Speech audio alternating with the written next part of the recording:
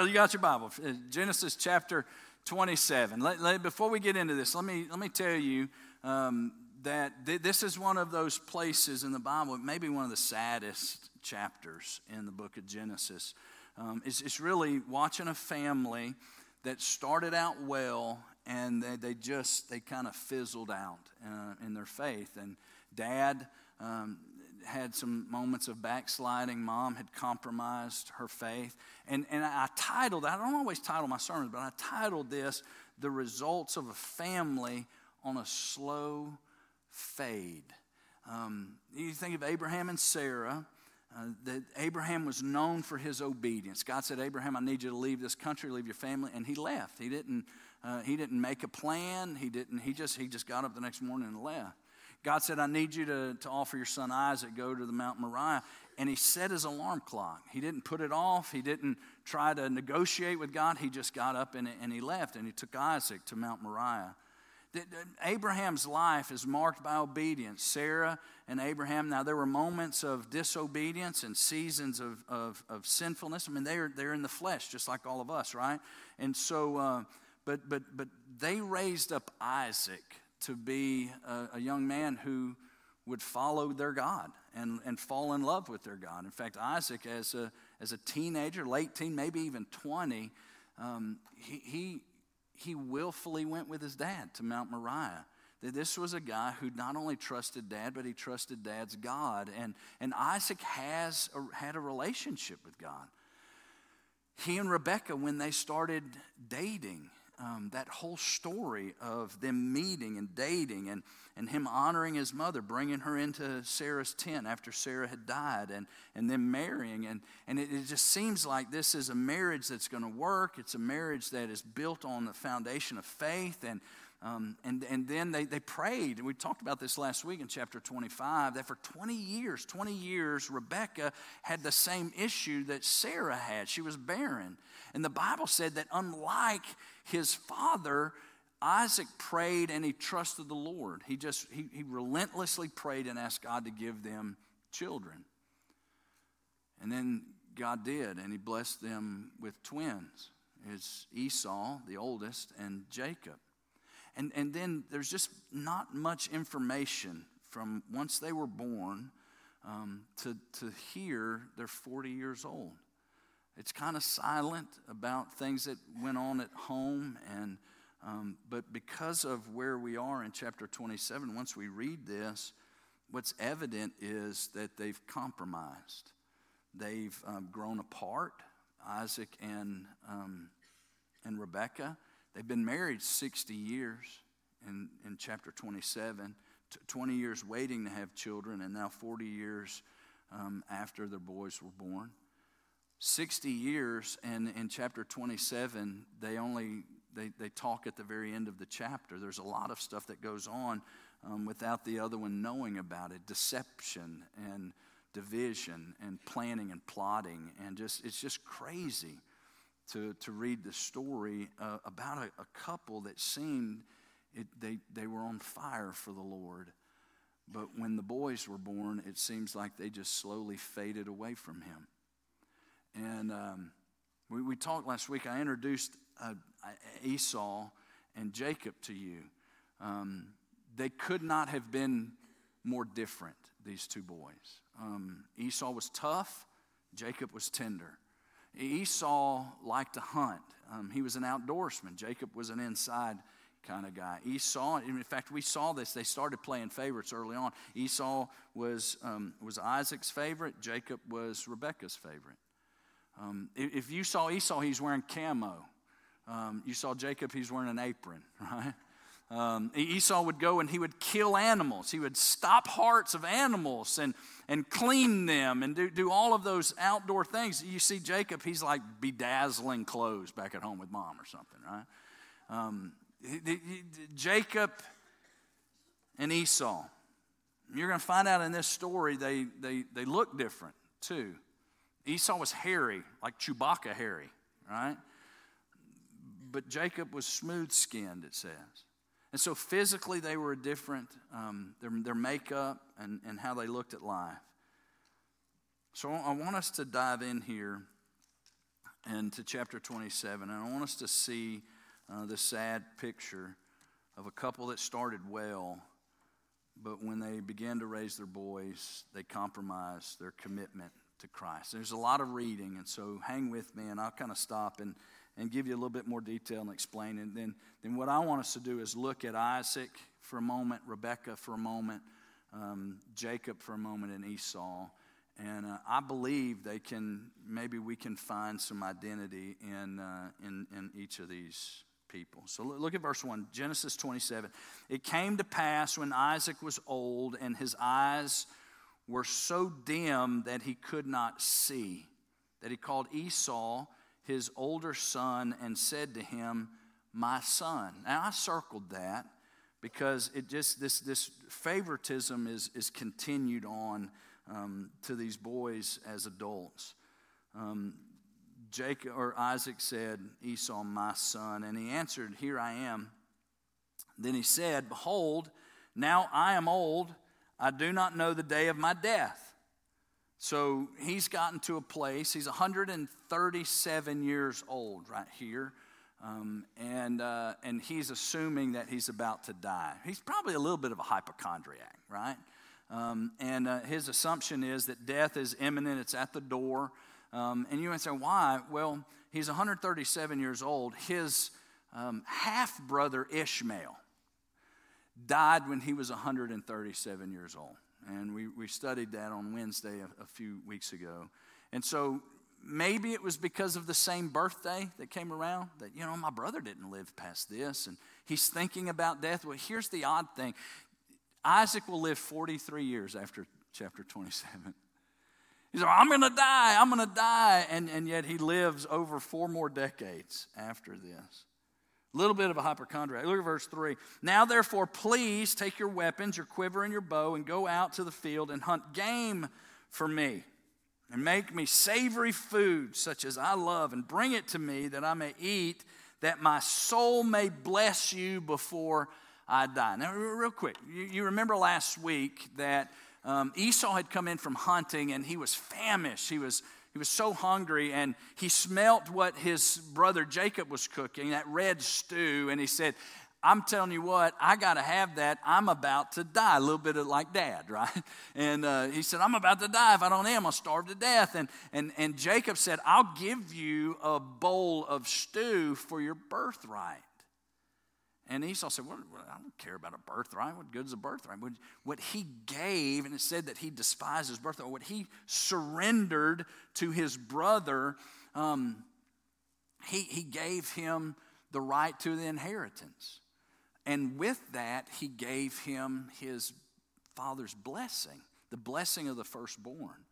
This is a big deal, but what you're about to see is Isaac is wanting to bless Esau anyway, even though he had despised his birthright. This was his son, his favorite, and so Isaac is going to give him the blessing of the firstborn, even though that blessing should have gone with the birthright, okay? And so we see some conniving going on, and even furthermore, not only did he sell his birthright, the Bible says in Genesis chapter 25, verse 23, God had already prophesied over these boys, and the last part of verse 23 said, the older shall serve the younger. You remember that. God had already picked Jacob to be the one who would carry the name and eventually bring about the Lord Jesus Christ. And so he was going to be the one anyway. Jacob had heard that. And so he bought the birthright for a bowl of soup. Isaac had heard what God had said about Jacob, and he's trying to give Esau back the birthright. And so you just see this web of who is going to be the favored one of Dad, and ultimately the favored one of God, who's going to bring about the rest, the spiritual leader, the patriarch, who's going to continue being the patriarch of the family. And so so Isaac says, look, go kill me something, make me food, and I'll give you the blessing. And so verse 5, it says, now Rebekah was listening when Isaac spoke to Esau, his son. So what is she? Well, she's nosy, right? she had a cup against the door while he's talking. She's eavesdropping. They're not talking with each other, and so she's wanting in. She wants to know what this whole meeting's about. And Esau went to the field to hunt game and bring it. And so Rebekah spoke to Jacob, her son. Isn't that crazy? So this is your son, this is my son. And this even happens in our house sometimes, right? Your son does something, and you get home with him, and what do you tell your husband? You're not going to believe what your son did today at school, right?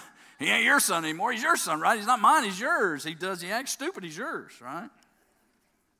So Rebekah spoke to Jacob, her son, saying, this is verse 6, indeed, I heard your father speak to Esau, your brother, saying, bring me game and make savory food for me, that I may eat it and bless you in the presence of the Lord before my death. Now, therefore, my son, obey my voice. According to what I command you, go now to the flock and bring me from there 2 choice kids of the goats. Now, she didn't send him off hunting. She knew he wasn't going to go. But he went to the flock, and I got an idea he brought him back alive, and Mama probably had to kill him, all right? But that's not in there. I'm just guessing. I will make savory food from them for your father, such as he loves, and you shall take it to your father, that he may eat it, and that he may bless you before his death. And Jacob said to Rebekah, his mother, look, Esau, my brother, is a hairy man, and I'm smooth-skinned man. Perhaps my father will feel me, and I shall seem to be a deceiver to him, and I shall bring a curse on myself and not a blessing. But his mother said, you let the curse be on me, my son. Only obey my voice and go get them for me.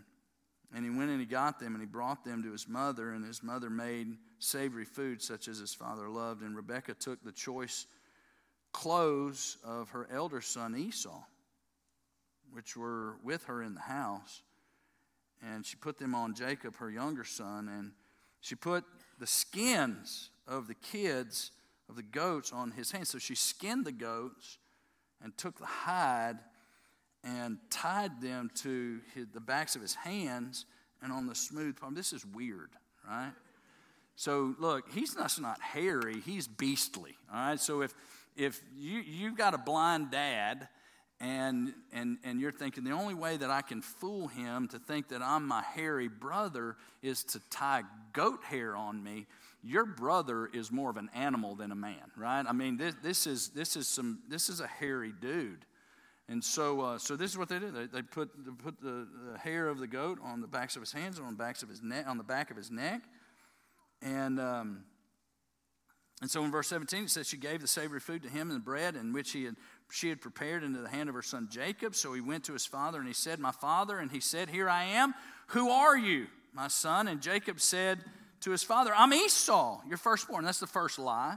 I'm Esau, your firstborn. I have done just as you told me. Please arise, sit, and eat my game, that your soul may bless me. But Isaac said to his son, how is it that you found it so quickly, my son? And he's like, you're not going to believe this, Dad. When I left you, I walked outside, and God brought this animal, this deer, to the back porch. And I just shot him in the back porch. God knew how much you wanted it, and he provided it for me. He blames God for his lie. Look at verse 20. How'd you get it so quickly? And he said, because the Lord your God brought it to me. Isaac said to Jacob, please come near that I may feel you, my son, whether you're really my son Esau or not. So Jacob went near to Isaac, his father, and he felt him and said, you got the voice of Jacob, but the hands, those are the hands of the goat man, right? That's the hands of Esau. And he did not recognize him because his hands were hairy like his brother Esau's hands, so he blessed him. And then he said, are you really my son Esau? He gave him one more chance. You see, it didn't add up. The old man who was blind, it sounds like Jacob, but it feels like Esau. And in his mind, he's still questioning, and he gives Jacob one more opportunity. He said, is this really Esau? And what does Jacob say? It's me. It's really me. I'm Esau. I am.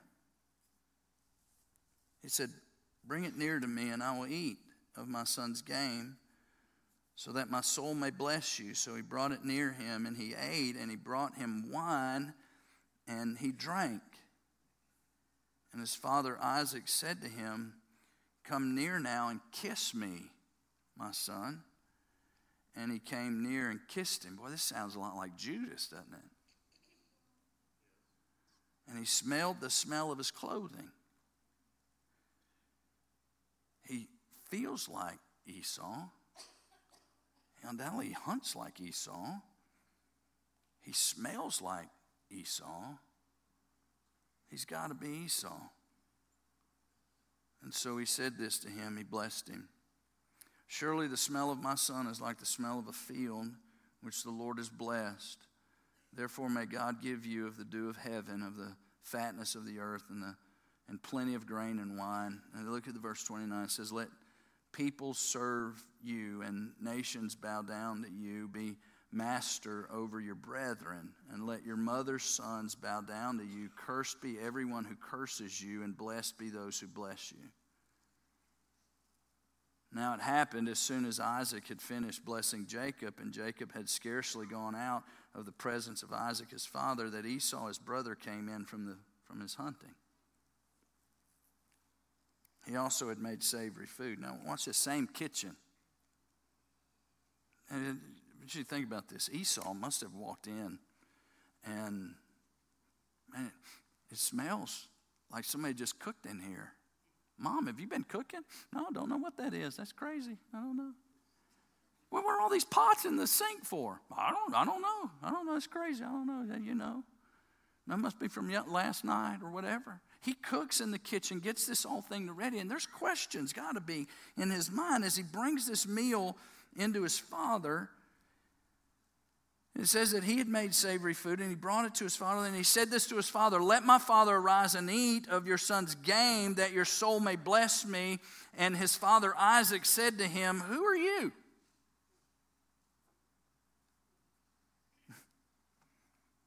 So he said, I'm your son, your firstborn, Esau.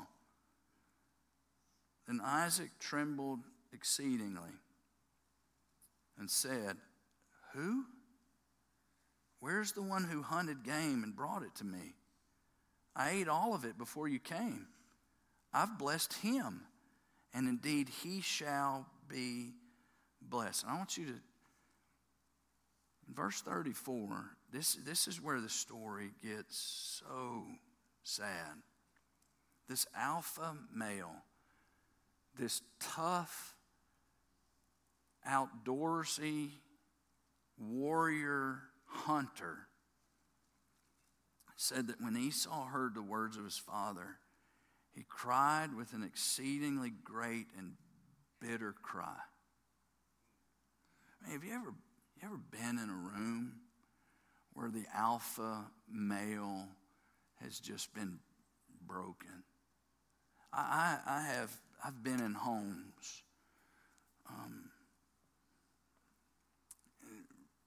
at the moment of death, and I have witnessed some of the strongest men break, and the wail and the cry from men whose hearts are broken. I'm talking about alpha guys, alpha males. It's a sound that you don't forget. And here in this room is Esau, and he is broken. And in the room next door is Rebekah and Jacob, and they can hear the wailing. Can you imagine how that echoes through their home? Listen to what he said to his father. Bless me also, O my father. But he said, your brother came with deceit and has taken away your blessing. Esau said, is he not rightly named Jacob? For he has supplanted me these 2 times. What other times is he talking about? When he sold his birthright. Is that Jacob's fault? No, it's really Esau's fault, but he blamed Jacob for it. And so he's saying he's done this twice. He took away my birthright, and he said, have you not reserved a blessing for me? Then Isaac answered and said to Esau, indeed, I have made him your master, and all his brethren I have given to him as servants. With grain and with wine, I have given him your inheritance, everything, the fields, the vineyards. I have sustained him. What shall I do now for you, my son? And Esau said to his father, have you only one blessing? Listen what he said, I gave him everything. I've already given him everything that I have. I've spoken prophecy over him. He said, bless me also, O my father. And Esau lifted up his voice and wept. Then Isaac his father answered and said to him, behold, your dwelling shall be of the fatness of the earth and the dew of heaven from above. By your sword you shall live. You're going to fight most of your life just to live. You shall serve your brother, and it shall come to pass when you become restless that you shall break his yoke from your neck. There'll be a time that you'll be out from under him, but the majority of your life, the rest of your life, you'll serve him. So Esau hated Jacob because of the blessing with which his father blessed him. And Esau said in his heart, the days of mourning for my father are at hand, then I will kill my brother Jacob. He said, I'm not going to kill him while daddy's still alive because I would do nothing to break dad's heart. But as soon as dad dies, when the funeral's over, I'm going to kill Jacob. In the words of Esau, her older son were told to Rebekah, so she sent and called Jacob, her younger son, and said to him, surely your brother Esau comforts himself concerning you by intending to kill you. The only way that he can find comfort is knowing that one day he's going to take your life. So she says, therefore, my son, obey my voice, arise, flee to your my brother Laban in Haran. You remember Laban? You got this written down, right? He's the used camel dealer. He's the guy, he's the shyster. And Rebekah says, go to your uncle's house in Haran and stay with him a few days until your brother's fury turns away. How long is that going to take? Or until your brother's anger turns away from you and he forgets. How long is it going to take for him to forget? He'll never forget. And then I'll send and bring you from there. Why should I be bereaved also of you both in one day? And Rebekah went into Isaac, and this is the only time they talked. She did all the talking. She said, I'm weary of my life because of the daughters of Heth. We live in this place where we're surrounded by unbelievers.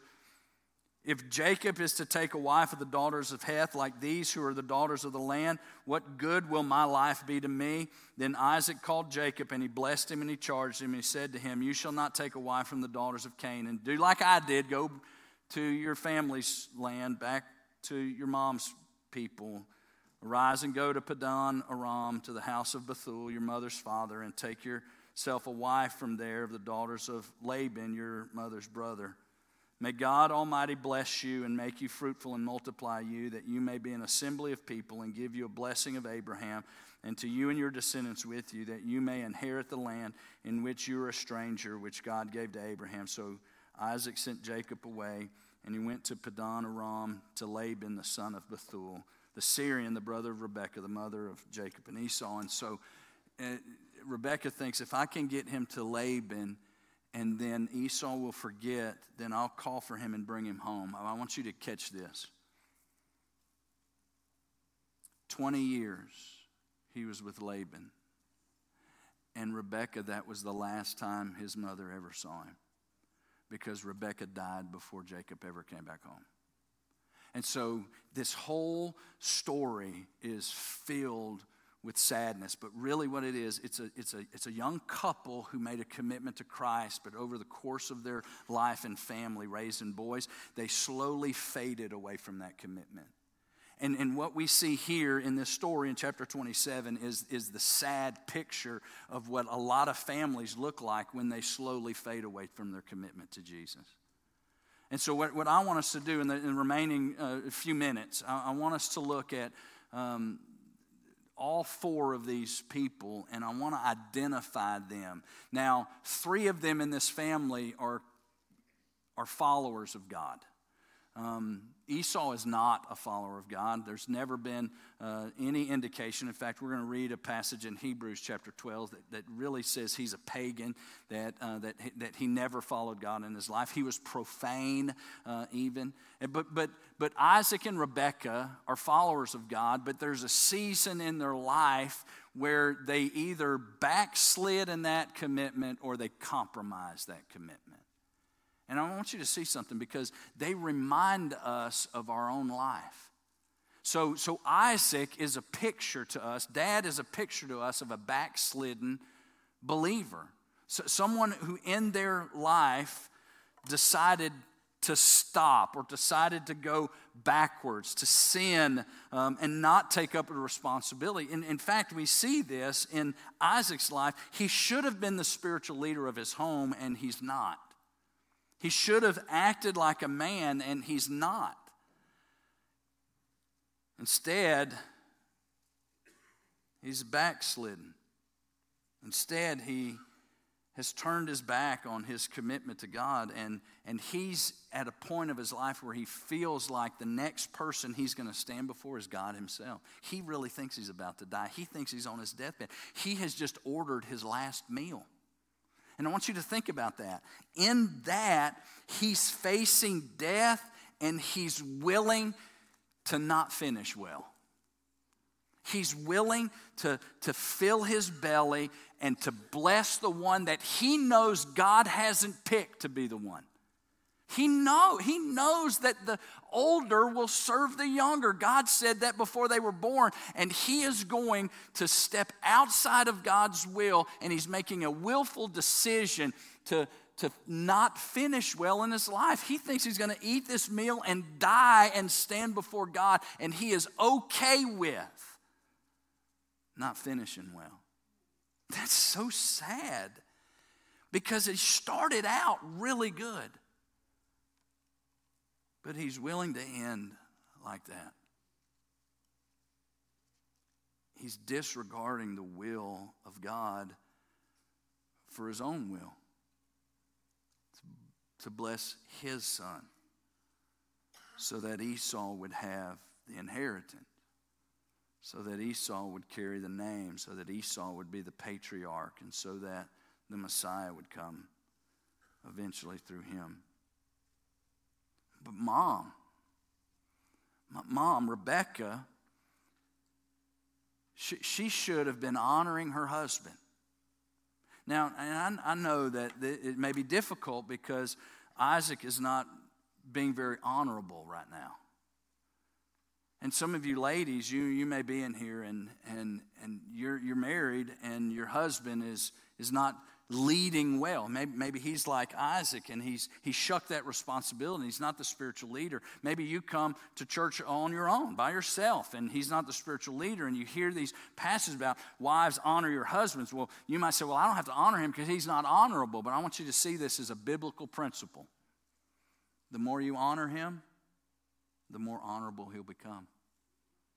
God has instituted this relationship of marriage, and he has put you together in such a way that if he will lead and be honorable and you honor him, great. But if he won't lead and he's dishonorable, when you honor him, he will become more honorable. He may not be able to lace up his shoes, but when you brag about him and you encourage him and you talk to the kids about how incredible dad is, guess what? He becomes honorable. It is shown in Scripture. Proverbs 31 is one of those places. And Proverbs 31 is written by Solomon. King Solomon. He uses the pen name King Lemuel, but he writes the 31st Proverbs about the virtuous wife, the virtuous woman. He had a lot of wives, Solomon did. He never had one that was virtuous. The only virtuous wife he ever seen in his life was the one that he was born to, his mother. And he wrote the Proverbs 31 really as a Mother's Day card to his mom. His mom, oddly enough, didn't start well. His mom was Bathsheba. His mom started off with an adulterous affair with his father David. And all of Proverbs 31, and starting in verse 10, when it goes down and describes all of the qualities of the virtuous woman, it talks about her. She did this, she did this, she did this. Well, right in the middle of it, it says something about her husband. It says that he's praised at the gate, the city gates, as an elder in the land. And what's crazy is he's not saying she does this, she does this, she does this, and oh, by the way, he's really cool too, and then finishes up with she does this, she does this, she does this. No, he gives the credit for him being honorable to his wife. The seat at the city gate, that was a place of honor in the city. That was the folks who looked up to. These were the men, the elders of the city, and he had a seat there. But watch this, he wasn't honored in the city, but the more she honored him at home, the more honorable he became outside the home. And the more she honored him around the children, the more people honored him, because David had lost his honor. And Bathsheba continued to honor him when he wasn't honorable. And we see a biblical principle. But watch this, Rebekah, she didn't honor him. Instead, she was dishonoring him in this story. Rebekah is a picture of a believer that has compromised in her walk with the Lord. She's deceiving him. She's eavesdropping, she's meal prepping, she's working a wardrobe, picking out clothes in Esau's own closet to put on her son Jacob. She is knitting together goat hair to wear to deceive her own husband that she's dishonoring. I tell you, this is probably the most horrible thought is that this is elder abuse. This is a man that's 137 years old and he's blind. And she's making decisions to abuse this man in this state, her husband, to get him to make a decision against his own will. Listen, this happens in families all the time. Dad gets old, dad gets feeble, dad, can we change the will? Can we make some things happen? Can we get this rearranged where it leans more toward me? This is classic elder abuse. Why? Because she remembers what God said.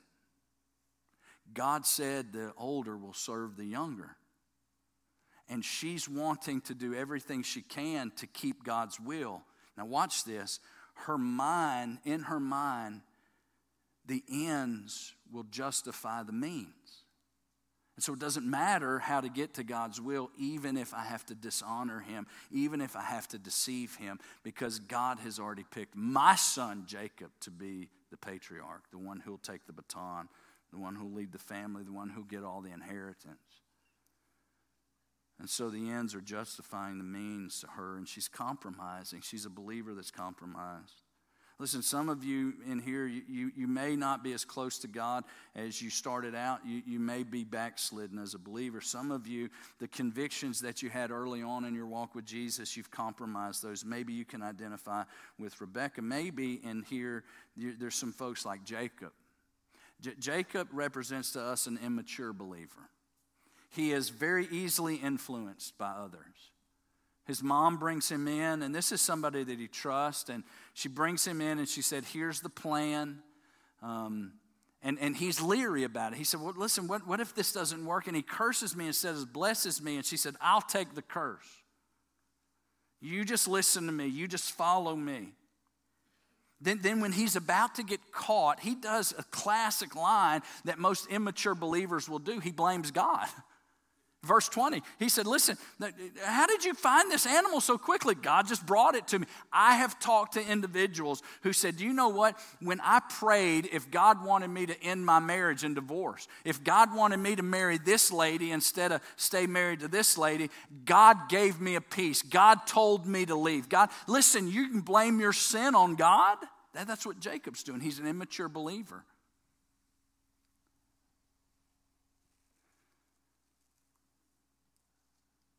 He's more interested in pleasing people, pleasing his mom, than he is with pleasing his God. And watch this, as this story just continues to go and go and go, he continues to cover it rather than coming clean. He is a picture of a believer that has never matured in their relationship with Jesus. And just be honest, unfortunately, there are a lot of Jacobs in churches today. They don't plow deep. They don't dig deep into God's word. They're very emotional. They're influenced by people rather than following the word of God and the will of God. But Esau's not a picture of a believer. In fact, what I wrote beside Esau is a picture of a lost church member. You say, there's no churches? No, but his house was.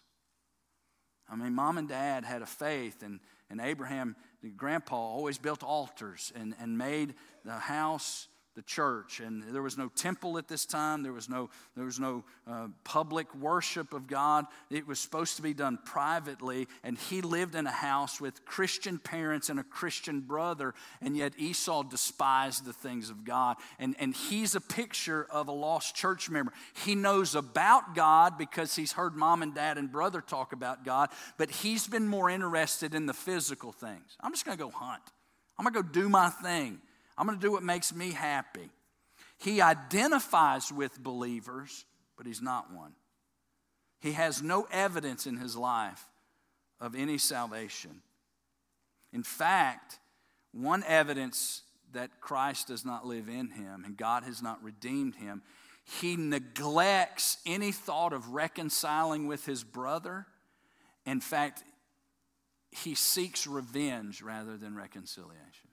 Now, that's a sure sign that Christ doesn't live inside of you. Someone hurts you, so someone does you wrong, rather than forgiving them, rather than walking down that difficult path of offering forgiveness and reconciling a relationship. Now, it may never be what it used to be, but rather than walking down the difficult path of forgiving somebody, you plan and plot your revenge for them. In fact, it brought him pleasure. The thought of his brother's pain brought him pleasure. It's how he coped with losing his father's blessing. The thing that put him to sleep at night and rocked him to sleep at night is that when daddy finally dies, I'll kill Jacob, and that will make me happy. If your thought of someone else's pain brings you pleasure, you're in a dark place. It doesn't matter what they've done to you. If you thinking about them hurting and suffering and being in pain, if that brings you pleasure, I would dare say that Christ doesn't dwell in your heart. Pastor, you don't know how they've hurt me. I know this. Christ, if he lives in you, he has forgiven you of everything that you've ever done. And he's made you a new creature. Old things have passed away. All things have become new.